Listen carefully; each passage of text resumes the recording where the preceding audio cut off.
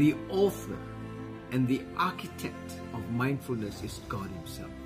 In Psalm 115 verse 12, the Lord is mindful of us and He will bless us. And in John chapter 21 verse 12, it's a perfect example of marketplace mindfulness. Here the disciples have returned to Galilee. They are totally lost, desolate. Everything that they hoped for was totally crushed. So many times in our own lives and spirit, it happens where we are totally devastated by news, or we've wanted something to happen, we wait for it, it doesn't happen. We lose someone that's very close to our hearts. You know, we have reached many times in our lives points and time of despair. And here they are in total desperation, and what know best when we are in that kind of situation is to go back and do what we know best. Our marketplace work. So many times it happened in my life when I'm down and out. The best place that restores my spirit and soul and being is the moment I put on my gloves and I start to do surgery. My mind is totally at peace. So what happened? Peter, as usual, let's go fishing. I'm going fishing. That's the best thing he knew. So he gets up and he goes up to the shore and gets into the boat, and all the other disciples follow him, about 10 of them. And they go out to sea, in the Sea of Tiberias.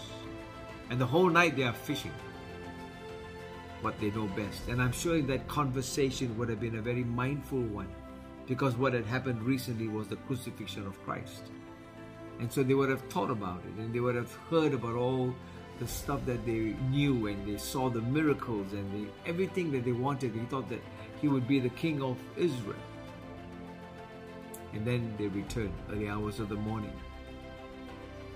And then as they come closer to shore, and they're about 100 yards from shore, they hear this voice. Did you catch anything? But they couldn't recognize who it was. And they replied, nothing. No. And what did Jesus say? Well, throw the nets on the other side, which is the right side. So in my thinking, I'm sure that the Lord would have watched them the whole night, and you would have been so mindful of these guys.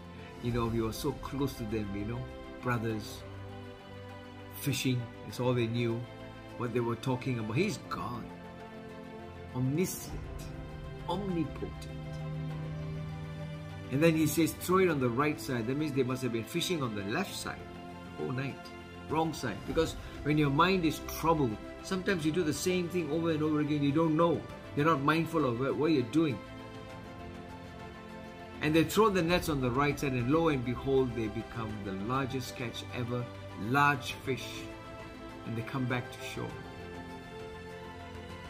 And the scripture says in John 21, it's about 153 fish, and these were large fish. So John noted it. He's the one who wrote it.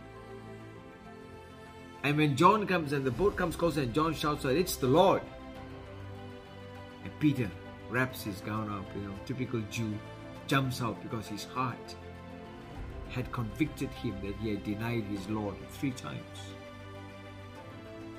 And that spirit of repentance started to overflow and burn in his heart. It's the Lord. He must have felt so let down. And then he runs up and, you know, and he pulls and helps them. And the Lord says, bring in the fish. And that is the most mindful moment of the whole incident. Bring the fish. The fresh fish that you have just caught. Bring it over. And let's have breakfast. Because there was a charcoal fire and there was fish on it. And Jesus takes the bread, gives it to them, and then the fresh fish that they caught, their trade, their skill of fishing, totally couldn't get anything. And here is full of a bountiful catch. And so they eat to their heart's content. You see, He's reminding them, don't forget that that skill that you have is a gift from God. All our skills, everything that we learned from the marketplace belongs to the Lord. Nothing is of our own. And yet God says, bring that skill. Bring it. Taste it. David says, taste and see that the Lord is good. And they must have had that fresh fish and enjoyed the bread and the Lord, and the whole environment of that mindful morning must have been so beautiful and eternal.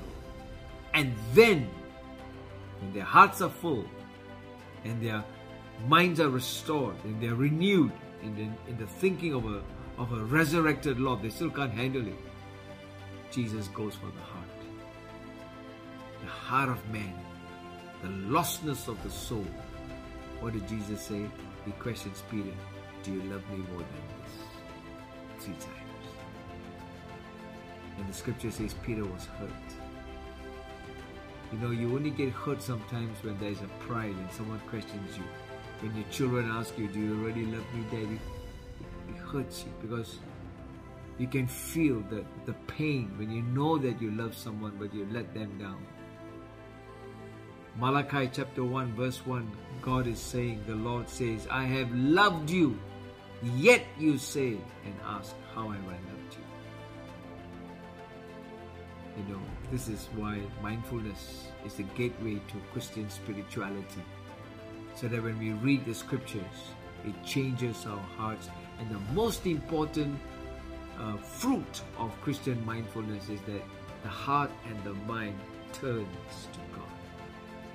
And that is where time and eternity meet, in the present. And there is power to change. That is Christ-centered mindfulness. It is being aware, simple awareness in ordinary life, that God is in the present. And when we are mindful and we step into the presence of God, only one thing takes place, and that is sanctification. It's a process of purifying our hearts. And when we are being purified, there becomes the renewing of the mind. And then we start paying attention to Christ-centered self-awareness. Our hearts become open. There is an intentional reason why we are stepping into His presence, because we want to change.